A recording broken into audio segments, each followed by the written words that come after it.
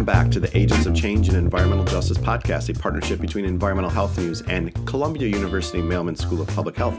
I'm Brian Binkowski, Senior Editor at Environmental Health News and the editor of Agents of Change. This is our final podcast of the year. It is right in the middle of the holiday season. So I hope you are enjoying this with a hot coffee or tea in your hand, maybe sitting around in your pajamas, or maybe it's a glass of wine and you're hiding from your family. Either way, welcome. Before we get to today's show, I want, on behalf of our Agents of Change team, to express our sincere gratitude to all of you listeners. We started this podcast, much like the program itself, with a little bit of vision and excitement, but not much else. And we continue to grow, and it's your support that makes this possible. We all really believe that amplifying the voices of underrepresented researchers can impact our planet. So thank you so much for supporting this work and vision. Today we are wrapping up the year. First, I will introduce you to Maria Paula Rubiano, our new assistant editor. We'll talk about her path to environmental journalism and her home, Medellin, Colombia. I hope I pronounced that well. Then I had a conversation with two of our current fellows, Alexa White, a PhD candidate in the Department of Ecology and Evolutionary Biology at the University of Michigan, and Dr. Robbie Parks, a fellow at Columbia University, who will be an assistant professor there in spring 2023. We talk about their recent experience at the United Nations COP27 meeting in Egypt. And lastly, I will wrap things up with a look back and a peek ahead. Enjoy.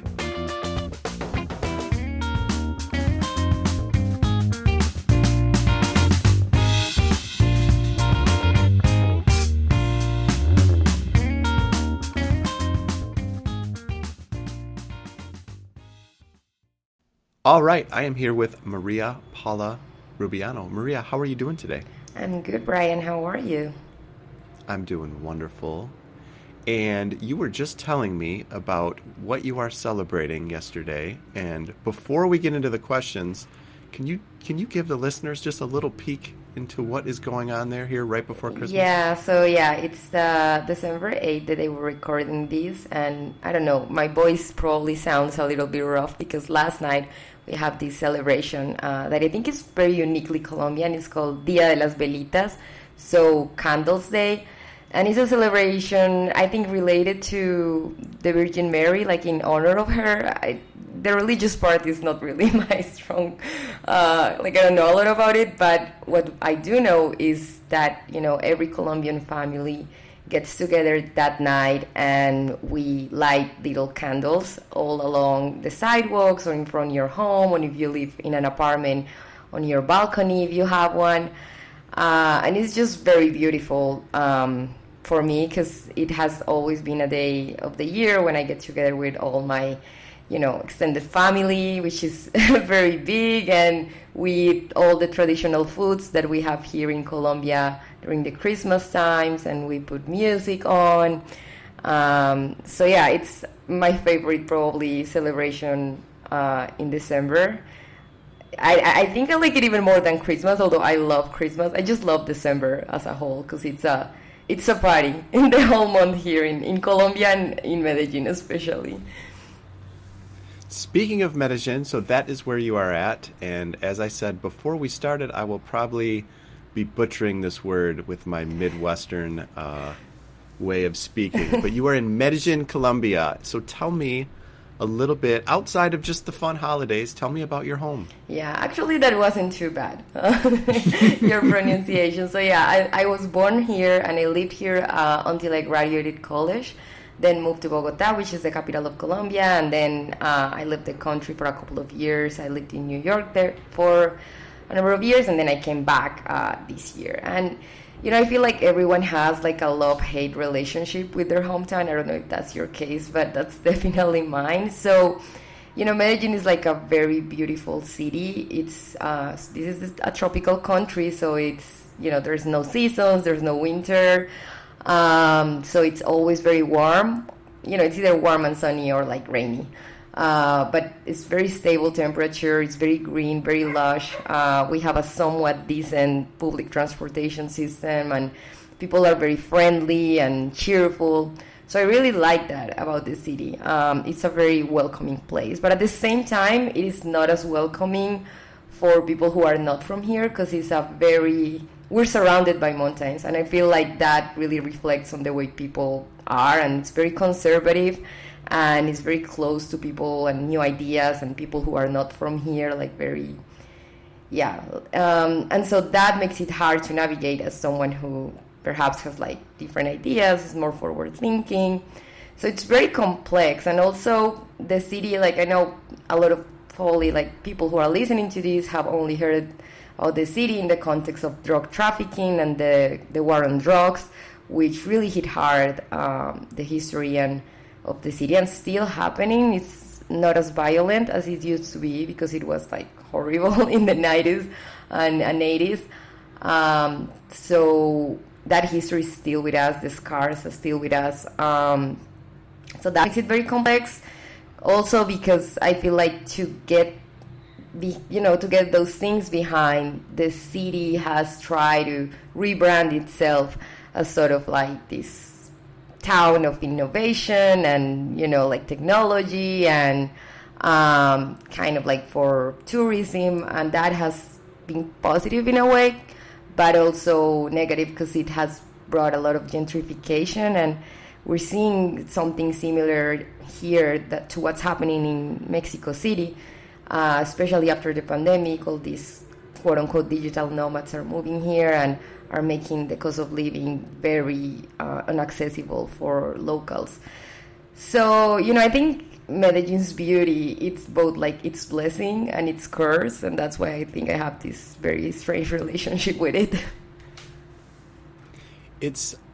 It's happening everywhere. It's funny to me to hear that that's happening there. It's not funny in that I know it's a beautiful place, but a lot of the things that you mentioned are also happening where I live. Not specifically where I live, because I live in a pretty remote area, but some of the really beautiful places in northern Michigan where I'm at, Traverse City comes to mind. The idea of digital nomads is a real problem. Yeah. And these are places that were historically relatively poor, working class, that are becoming places where if you wait tables for a living, you cannot find a place to live. Yeah. So I don't know what the answer is there. That is a tricky one. And where are these people coming from? Yeah, I think, my goodness. Yeah, I don't know. At least here in Medellin, I know a lot of them come from the U.S. or Europe because, the unjust financial system that exists in the world. Earning in dollars or euros and spending in Colombian pesos is like a very good deal, which I feel very guilty because I benefit from that working for EHN. But I feel like I am contributing to something to the city. Like one of the reasons I wanted to come back and not stay in the US, which I could have, was to give back to my community. But yeah, it's a problem because there are whole buildings now for Airbnb rentals, and that of course shrinks the market for people who are looking for an apartment to live here. And not only someone who waits table, as you mentioned, but even professionals can't compete with someone who is earning 5 times more than what they are making. Right. And you mentioned moving back to be involved in your community, moving back from New York. And tell me a little bit about your journey. Tell me about yourself and how you got into environmental reporting. Yeah, it's funny because whenever people ask me this, I have to think about this a lot, and I always say that I feel like I became communicating environmental issues when I became a vegetarian at 16, because I remember to convince my parents to let me become a vegetarian and stop eating meat, I will look a lot of resources and links and information about, the links between deforestation in Colombia and other Amazonian countries and cattle ranching and climate change, which back then was called global warming. And, the links between that and cattle ranching and stuff like that. And so I feel without knowing, I was already interested in environmental issues and communicating those things. And during my, undergrad, environmental or science journalism wasn't really a thing. I think the history of Colombia with the internal armed conflict and, the drug trafficking situation, the focus of most journalists has been there historically in the country. So I didn't think those readings that interested me were journalism or could be journalism. And so in 2015, I became an intern in El Espectador, which is like a very old, it's like the oldest newspaper in the country. It's like an institution, like Gabriel Garcia Marquez, who won a literature prize, worked there as an intern and then as a reporter. Like, it's a very big deal. And, you know, I somehow got an internship in the justice desk, which is exactly the kind of stuff that I didn't care about. You know, kind of corruption and the military forces and like things I really don't care. Like, I think they're very important and I admire people who do them, but like, no, it wasn't my thing. And it was funny because I was sitting right across from the people that cover like science and the environment and health. And it was really funny because I was always talking to them. I was like, oh my God, did you see this? Like, I knew all the news they were covering and not the news I was supposed to be covering. And it was funny because I was always pitching my editor at the justice desk, like, oh, there was like, I don't know, an illegal fishing operation in a protected area, or, you know, they caught this guy that, you know, it's apparently the guy that traffics a lot of fauna and animals, you know, illegally, and he has done it for a number of years. And they were always like, these stories are so, like, they're like, yeah, they're cool, but they're not as interesting. And when I told, like, the science editor, he was like, oh, that's so cool. So it was very clear that I wasn't, like, in the place I was supposed to. And so when a position in the science and environmental desk opened, I applied and I got it. And, you know, that's kind of where my journey started. And I covered mostly, like, water ecosystems in Colombia, because we have, like, a lot of them. We have a lot of rivers. We have 2 oceans. Half of the country's kind of, like, surface is ocean. So it was really fun, and that's when I felt like, yeah, this is what I like. I love doing this. You mentioned water. Are there other environmental issues that we should all know about in Colombia? Yeah, so there are like a number of them. I have a little list here of the 3 main things that I think are key.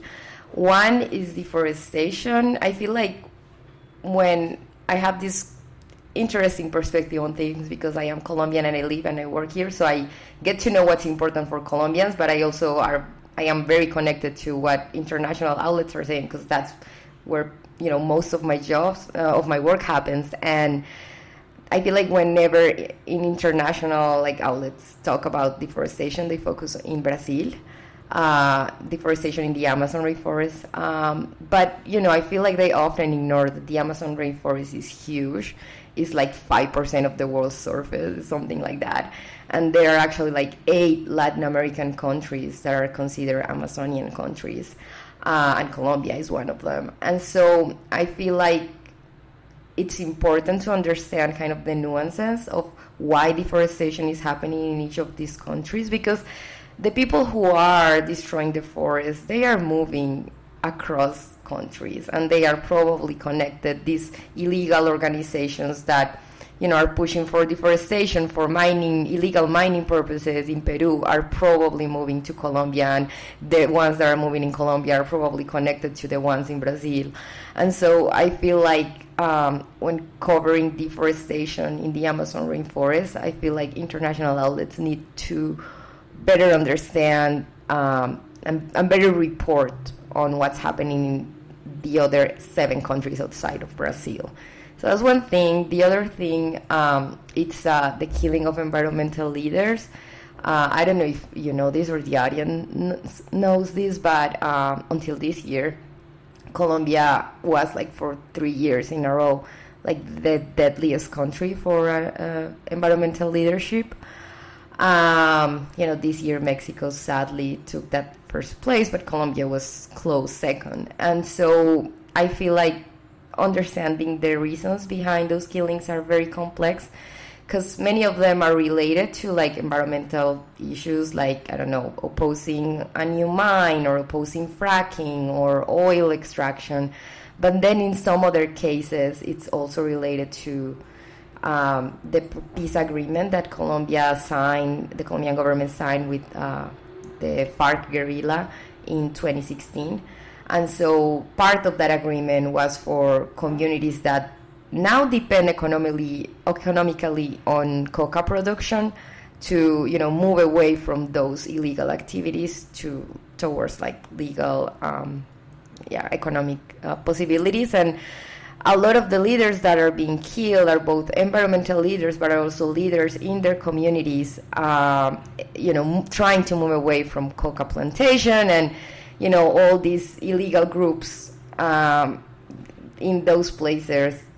They don't really like that, right? Because they need their supply. So I think understanding that is very important, and understanding that in the context of the war on drugs and what I think it's complete failure. It's important to kind of connect those two things. And one last thing, because I don't want to bore people with my long answer. It's about, and it's true for Colombia, but also for the global South as a whole. It's this idea of a just energy transition, right? Like right now, the way the energy transition is happening is kind of reproducing the same colonial and extractive framework that previous kind of like development has had. Like I give you an example here in Colombia, there's a ton of like wind energy companies arrived to northern Colombia, where this indigenous community called the Wayuu peoples live. And, these companies are just completely disrupting their rhythms of life. They are a semi-nomadic community. And so having these large structures, across the landscape, it's being very traumatic for them. And not only that, but it's just the way they are negotiating with these people, because these are Wayuu lands, these are their lands. And the way they are quote-unquote negotiating, to me, is like colonization 2.0, where instead of, giving people mirrors or whatever, they promise to get them like a water tank, because La Guajira is a desert, so water is very scarce, which is, something that in the first place the state should be, and the government should be providing people as a human right to access to water, right? And so the communities are very pissed there, and they are very rightfully saying, like, if these lands belong to the richest man in Colombia, you wouldn't be negotiating the kind of stuff you're trying to negotiate with us.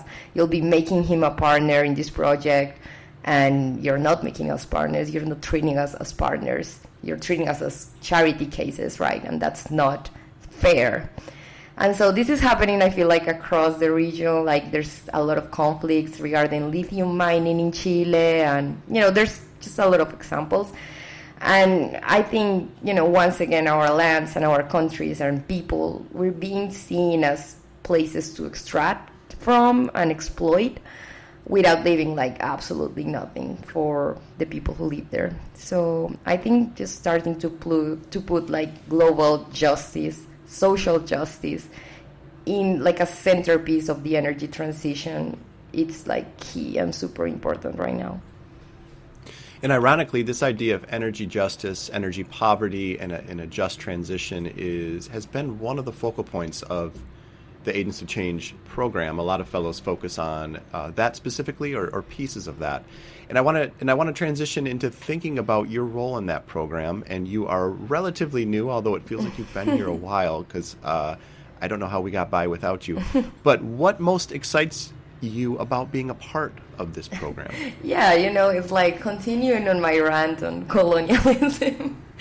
Yeah, I feel like the Agents of Change is really an anti-colonial program, in the sense that I feel like academia, has been like historically an institution that has justified a lot of violence and the dehumanization of Black and brown people, both in the global North and in the global South, right? And so, coming from a country like Colombia, from the global South, it often feels like science is done about us, but not by us and with us. And I feel like the Agents of Change program really challenges that. And, I feel like here in the global South, these kind of questions about who is a researcher, who is quote unquote a subject of research, and that distance, that objectivity you're supposed to have, has been questioned for like a number of decades now. Like Boaventura de Sousa Santos or Paulo Freire, they are both Brazilian like educators and sociologists. They started talking about this like in the 70s.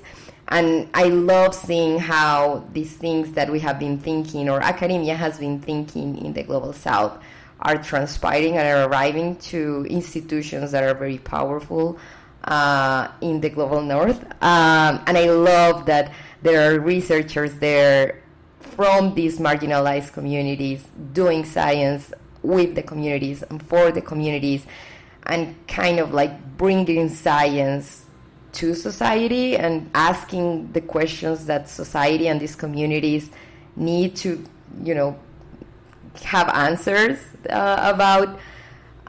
So I don't know, to me that's really exciting, and I am really proud and happy to be part of the program. I just love it. Well, in addition to all your duties, we may have to have you do commercials for us now, because that was an unplanned, really, really eloquent and beautiful way to encapsulate the program. And I feel very, very similar in a lot of the points you made. And as I mentioned, you are doing a lot for us. You're sending the newsletter. You are integral in our meetings and calls and in shaping how this program moves forward. But one of the key things you're working on is working with fellows on their essays, which has been the kind of keystone part of this program since its beginning.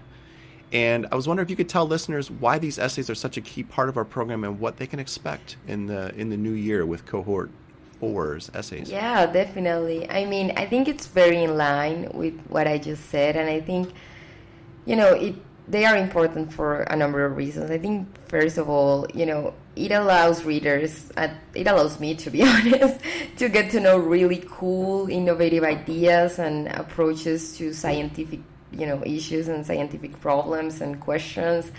And when I met the fellows earlier in Philadelphia this year, I was so positively shocked. I don't know what's the right word in English for that, but it was so exciting to me to see all these ideas and to listen about them. And it's I can't believe someone is actually studying this, because it seems so obviously important, but it seems like it's not part of what mainstream ideas that are circulating. So I just, to me, that's just a great reason to read them and to, for them to exist. But I also think it allows people who might not be familiar with science and maybe don't work in academia to get to know these scientists as people, because we try to infuse a lot of their personal experience and a lot of their personal intuitions and curiosities into the essays, and how those things that they experience as people connect to the science they're making. And I think that's really important to see, for people to see scientists as just humans that have questions. And I think that's very powerful and a very powerful way to bring in science into society. And I think for the fellows, it's also important to kind of be trained in science communication, because a lot of the times these great ideas that they have don't get a lot of attention, perhaps because they don't know how to communicate them for someone who is not their peers, because they have a language that is specific to them, specific to their science, which is super important. But I think it's also important to communicate your ideas to, a more general public, and I think that's important for the fellows themselves. And I'll say, as a reader, just selfishly, I find myself really gravitating toward first-person writing and reporting. Yeah. And if you don't think you are a science person and you don't think you're interested in science, I think that soft landing of having the I and someone speaking from a personal experience and infusing it with anecdotes and color and painting a picture of what these communities look like, what the lab looks like, what the research looks like, can make it much more engaging for a reader and a much more fun read, I think. Yeah, definitely. I mean, I think that's very important for, to get to know these people as people in the end, not just some cold, objective person looking from above. And speaking of a fun read, we will end how I like to end, and I need to compile these at some point and put out the best book list ever. But what is the last book you read for fun? So I wouldn't say it's a fun book, and I feel like this is an answer that you get a lot in this podcast. So because I get to transcript them. But the last book I read is called Klaus and Lucas, and it's by Agatha Christoph, I think is the name of the author. And it's like a trilogy, but you can buy it just like one book, about these two boys. The country is never mentioned, but I think it's supposed to be Poland after World War II. And these two boys that are left with their grandma, that is actually not their grandma. It's just like they don't have a mother, they don't have a father, and so this person that they call grandma takes them, and it's like a very cruel old woman. And these kids just grow up and become very cruel themselves. And, you know, in the second book, it takes a whole shift. But the writing is so good. It's like so engaging because the author wrote it, I think, in French, but she doesn't speak French. Like, French is not her first language. And so the writing is very simple, probably because it's not her first language, but that works a lot because it's from the perspective of the kids. And so it's so well written, and it's so harsh and brutal and crude, but it's just one of those things that they're just good literature, you know what I mean? It's just like, this is so good. I can't believe a human created this beautiful, heartbreaking, disgusting thing. It's really good. I really recommend it. I mean, if you're feeling sad about the world, probably don't. But you know, if you feel like you can handle the cruelty of the world, I think it's a great read. Excellent. Well, Maria, this has been so much fun, and I truly mean that you joining this program has been such a beautiful evolution. We had Hannah Seo before you, who is a friend of yours and went to NYU as well, and that transition was so seamless. And thank you for being a part of it, and enjoy the rest of your holidays. Thank you, Ryan. Thank you for inviting me to be part of the program. I love it. And now that I am editing the essays, I can't wait for readers to get to read them because they're really, really good. All right, next I spoke with Alexa White and Robbie Parks about their experience at the United Nations COP27 climate negotiations meeting in Egypt.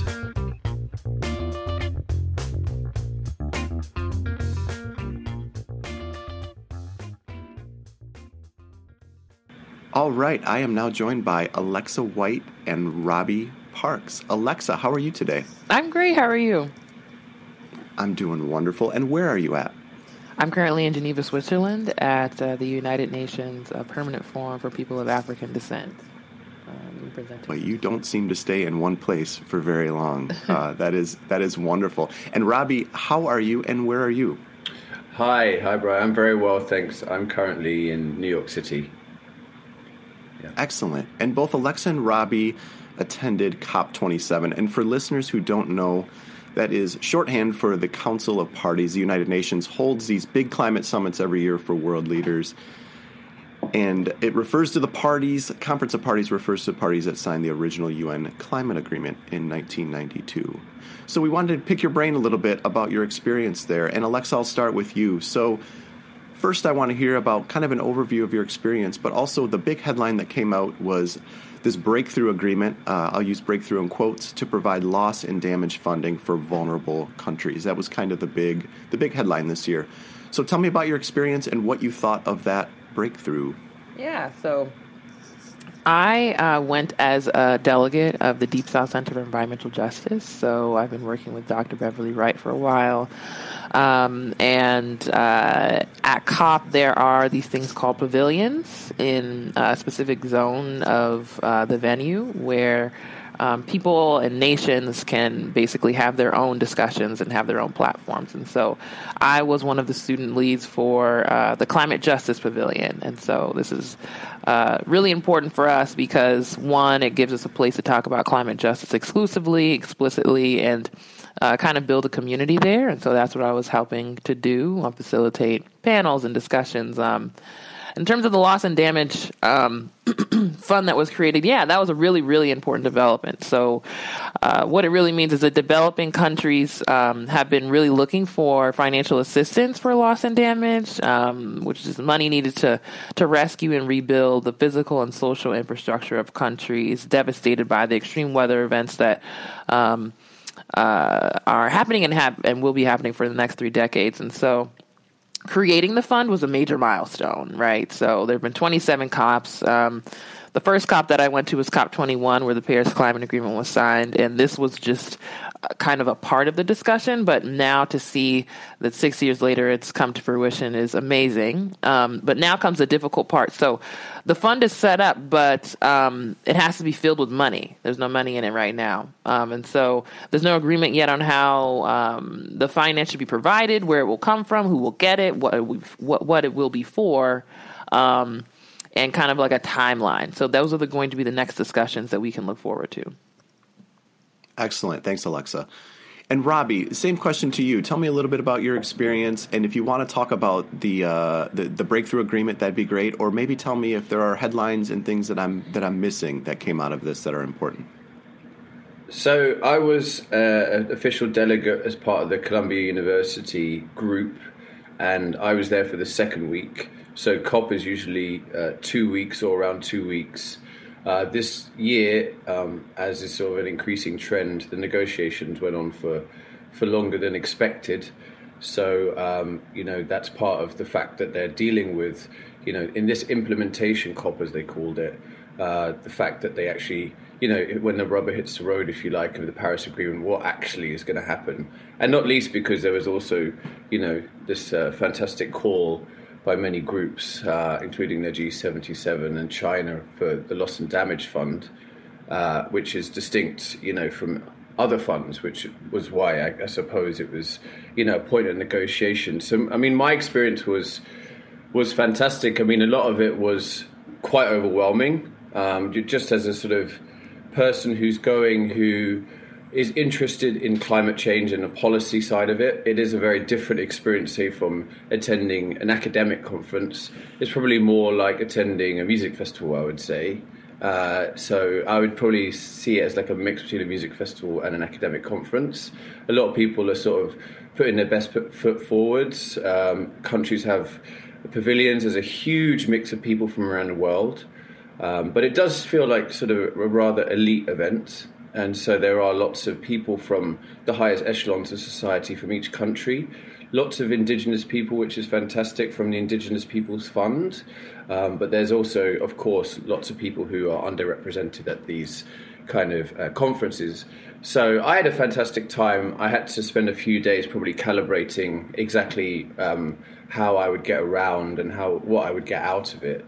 In terms of the outcomes of COP, I think that loss and damage is obviously hugely important. And I think as part of that, the Bridgetown Initiative or the Bridgetown Agenda is an effort, by Mia Mottley of Barbados to try and reform how global finance works. And I think that's an important element of how to unlock funding for loss and damage and mitigation and adaptation overall. And I think that's worth highlighting. I think it's going to be important over the next few years to try and understand how America and other countries who have big shareholders in, the IMF and the World Bank agree to unlock the funding and try and enable countries like Barbados and other countries who are disproportionately affected by climate change to get out of cycles of recovering from climate disasters and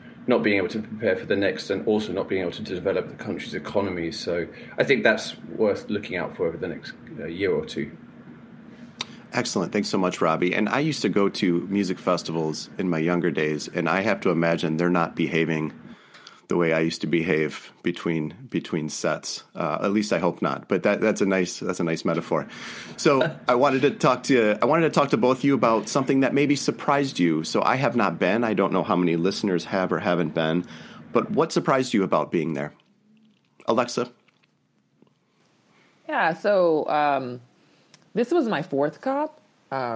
So I kind of understood the scheme of how it's supposed to work, but this COP in particular was very surveilled and muted, I would say, in terms of the amount of activists that I saw and kind of the freedom to demonstrate. So, yeah, it was also very difficult to navigate, like physically as a space. Usually it's pretty easy. There's two zones. It's a blue zone and a green zone. A green zone is what you think of as a typical conference the public can attend, and then the blue zone is where all the negotiations are happening in the pavilions. It kind of felt as though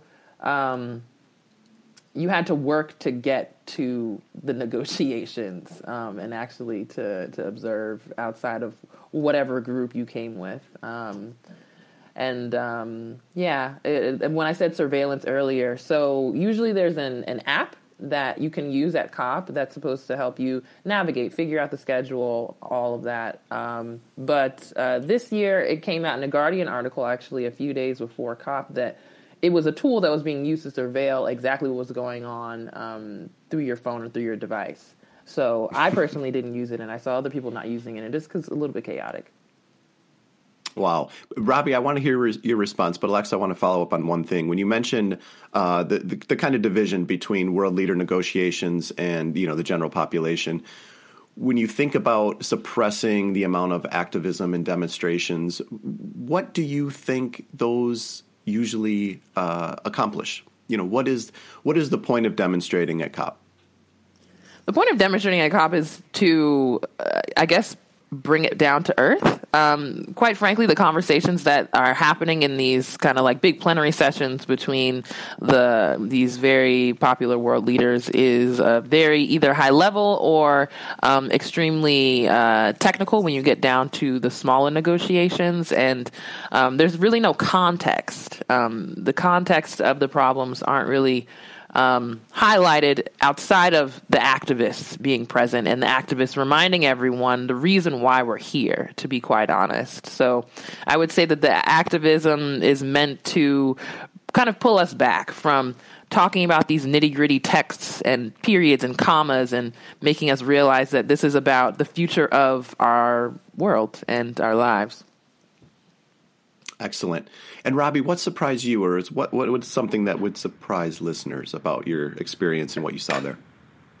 So I would echo, Alexa's comments. I think the point I would make really about the youth is that the actual negotiators themselves, I would say I was surprised at how youthful and young some of them were. I think a lot of small island states are represented by, say, grad students and older students, slightly senior grad students at American universities, for example, but also just across the board, there's a lot of quite youthful negotiators. I mean, it's bifurcated in a way because there are lots of really old white male negotiators too, so that's worth remembering. But there was an energy there that I wasn't necessarily expecting, and so that was a pleasant surprise. I mean, the other thing I would say about negotiation, because that was one of the main things I wanted insight into, but the thing I was surprised at, first of all, I so embarrassingly attended a negotiation and everyone else had a country name. And then I sort of thought, oh, is this what everyone's doing? Should I go and get the United Kingdom? I was like, should I get the United Kingdom or the United States? Then I was like, oh no, those are both taken. Then I realized, of course, everyone else sat at the table was a negotiator, and I was at the bottom of the food chain. I was an observer, but they were nice enough to allow me to continue to sit at the table. And what the main thing that was surprising, back to your point, was really the fact that the way that people think when they embody a state is very different from the way that probably that person thinks when they're just talking about things that they care about. And so when you think about a person, you look at a person who represents the United States, they embody the United States in a way that I hadn't fully appreciated in say China or India or Ghana or whichever country, or the EU, because the EU is a party at the Conference of Parties or COP. And the way that somehow changes the person to represent the national self-interest really brought home the challenge of trying to get progress in things like COP, because when that person embodies a state or a group of states, they are really fighting for their self-interest and the national self-interest. And I think that's really not what people think about when they think about, say, people getting around to try and fix climate change or mitigate climate change. In my mind, it was sort of, maybe a little bit sort of happy-clappy, people try to get around and say, we really want to fix this. But, there are real roadblocks that people present, even when it comes to, as Alexa said, commas and periods in sentences. I was at that particular negotiation, and then it was supposed to be a rubber stamp negotiation, basically, because they had prepared this text, a paragraph over the week, and then at the end of the session, 15 minutes, they said, okay, are we ready to rubber stamp this? And they said, yes. And then after about 2 seconds, someone put their hand up and said, actually, no, we want to remove this comma, et cetera, et cetera. And so really the take home was, when people think or embody a state, they really behave differently. And I think that was really revealing to me about the challenge of climate change. And Robbie, I'll stick with you. When you talk about these challenges and roadblocks, how do you think the process could be improved? I think there are lots of ways it can be improved. I think that the main way, and I'll make an analogy to public health, because that's, what sort of maybe I and maybe a lot of the listeners will have as a reference point. Smoking used to be a big part of this lobbies that used to be part of the conversation in public health.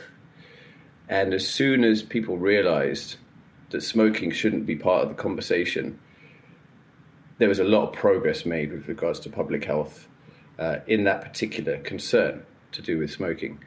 When you go to COP, frankly, the first thing you see are the sponsors at the airport.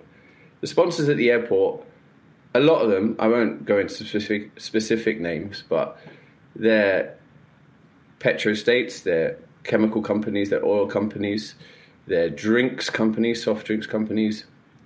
And the initial naive thing to think is, I don't understand why those companies are involved. And so that would be the main issue that presented itself, that really brought it down to earth about the scale of the issue here, and how deep lobbyists from multinational companies, but also particular nation states who have a very strong interest in maintaining fossil fuels, how big a challenge that is.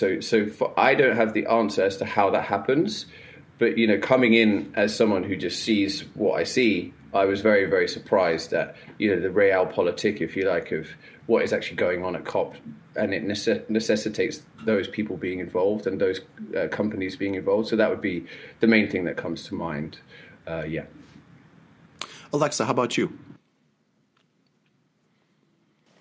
Yeah, in terms of the improvement, I think I have a little bit of a bigger ask. So when these COP negotiations are over, they have to have a lot of the decision-making process requires consensus. And so the reason why these negotiations go on for so long is because they have to all agree on the commas and the periods and these statements. And so if I were to see an improvement with COP, I think there should be either a majority kind of governance where everyone votes and that's what goes forward, or at least some sort of consequence for these actions. So, for example, the U.S. pulled out, and then we came back in. And there was no repercussions for that or any kind of argument about it, or it was just business as usual. And I think that without either majority rule in terms of voting or some sort of governance where there are consequences to each of the parties' actions, then it's very hard to move forward. That's why we've had 27 COPs. And so I think things would move faster, and we would see a lot more enthusiasm, maybe. And Alexa, I'll stick with you. What are some reasons for optimism and hope around the COP process? Yeah, so it is very, very difficult to find a singular answer to climate change that not only individuals like us can agree on, but the entire world full of almost 200 different parties. And so in terms of optimism, COP is necessary. As much as people speak on it and kind of criticize how it operates, there is no other forum where there are representatives from every country coming together to specifically talk about climate change. I don't really think that there is another way. And so when we think of these international treaties, so it began with the Kyoto Protocol, moved into the Paris Climate Accord, now we're seeing these funds being created. It's really important. Regardless of the cons, the pros outweigh the cons every time. And Robbie, what makes you hopeful? So I feel similarly to Alexa. I think it's easy to be cynical. Like, I was resisting the urge to be cynical the entire time I was there. Like the fact that, people take themselves very seriously there, but, it's like tens of thousands of people flying into one particular place from around the world, talking about climate change. It's easy just to sort of take a step back and say, come on, guys, this is like, this is a bit silly in a way, that we're trying to address climate change in this particular way. However, as Alexa said, it is the best hope that we have, and without it, we would be totally in a really big hole with regards to climate change. There'll be absolutely no coordination. There'll be no set goals, and so I certainly feel that it's a completely necessary, if imperfect, device for the world and climate change mitigation and climate justice. The reason I have for optimism is I found that there were two influences that I think the sort of men in grey suits probably had been influenced by, and I would say the relative element of youth, the very young people there, and the pavilions. Now, what happens is the negotiators tend to walk around the pavilions when they're sort of having lunch or board, and they listen to what's going on. So the fact that there's a climate justice pavilion, the fact that there is youth representation, the fact that the WHO has a health pavilion, people are walking around, and the growing influence and the growing presence of those pavilions allows the people who are somewhat removed from the sort of, I guess, the daily experience of climate change in the most seriously hit countries. They're listening, and I find that pipeline, it's imperfect again, but that pipeline is really necessary, and that's why I have optimism by the fact that, say, the Climate Justice Pavilion can be there, that people can listen and have a voice. Now, it's obviously not perfect, but I think that's absolutely necessary, and it wasn't necessarily there, say, 20 years ago or 10 years ago. So I would say that that's progress. Well, thank you so much to both of you for shedding some light on, I think, for a lot of people, what is an esoteric negotiations process. Robbie, Alexa, the listeners will get to know you more down the road when we have a one-on-one podcast, but thank you so much for doing this. Thank you. Thank you, of course.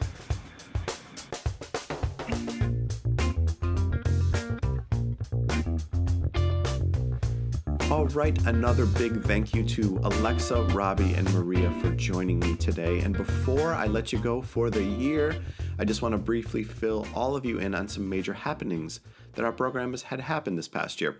In addition to adding Maria, we also added Dr. Max Ong and Dr. Lariah Edwards as assistant directors, both who are senior fellows, and we added Dr. Veena Singla, a senior scientist with the NRDC, as an associate director.